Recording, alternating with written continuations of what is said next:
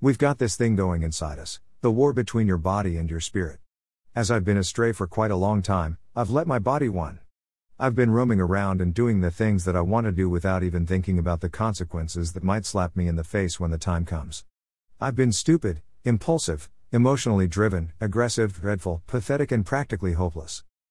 I was not the person that I was before when I was leading the youth. I was always excited waking up knowing that God has something good for me every day. I was prayerful, cheerful, hopeful, always smiling, friendly, and brought joy to everyone that I have a conversation with. I was a beacon of life and light for those people who are lost. But then, what happened? I've tripped and fell down because my perfectionism got in the way.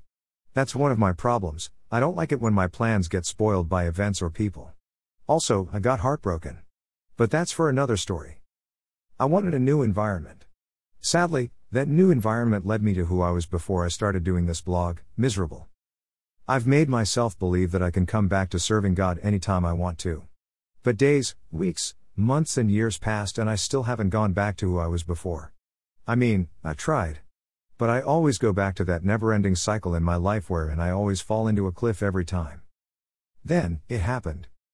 There's this one person that made me fall in love. Not just with her but also with God. She asked me to help her with the teaching that she needs for their church. Together, we did baby steps in getting closer to God. We pray, we do devotionals, insights, and everything. She reignited that dead flame in my heart to serve God. But something happened. I love her and will continue to love her. I'm always praying for her. But that's what made me closer to God. This time, I'm letting my soul win. But, enough of me. Let's get working on our journey in getting closer to God. As we are on this constant war, let me discuss something that can help us win this battle. If you have accepted Jesus in your life, you should keep this verse in mind. 2 Corinthians 5:17, therefore, if anyone is in Christ, he is a new creation. The old has passed away, behold, the new has come.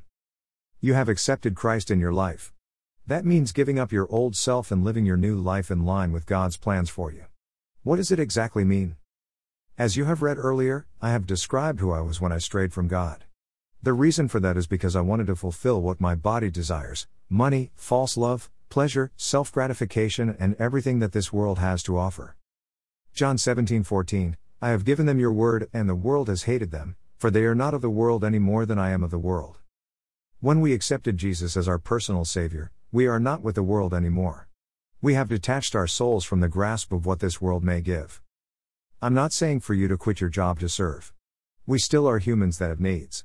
We just need to avoid and say no to the false happiness that the world is offering us. But would it easy doing that? No. It's never easy. We are still people living in this world. So that means the world will try to tempt us with everything that it has. It will be fun. But these things shall never bring you happiness.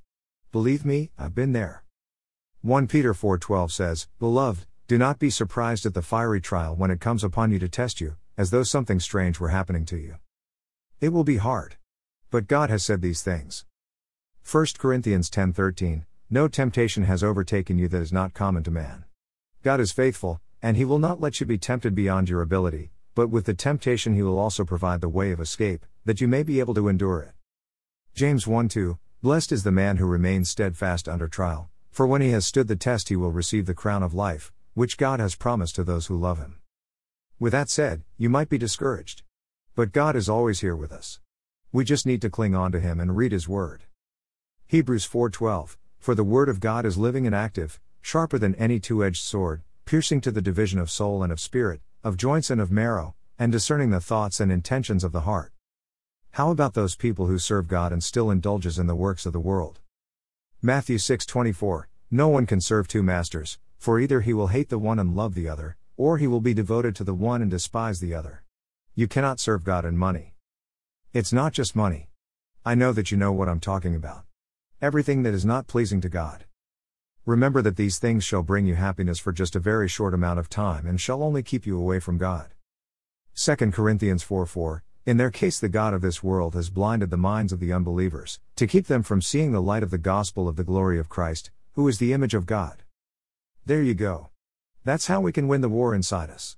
We just need to keep our eyes on the prize, which is eternal life in heaven. As Paul said in Philippians 1:21, For to me, to live is Christ and to die is gain. Let's end this blog with a prayer. Father, we acknowledge that by accepting you, we are not of this world anymore. We know that there will be trials and testing on our faith, but we know that with your help, we will overcome what the world shall throw at us to keep us away from you. Give us a steadfast heart and eyes that only looks on you. We desire to receive our prize of eternal lives in heaven. Amen. Living for God is never easy. But will you take the challenge of running away from short-time fun in order to receive eternal happiness? Always remember that you are not alone in this journey.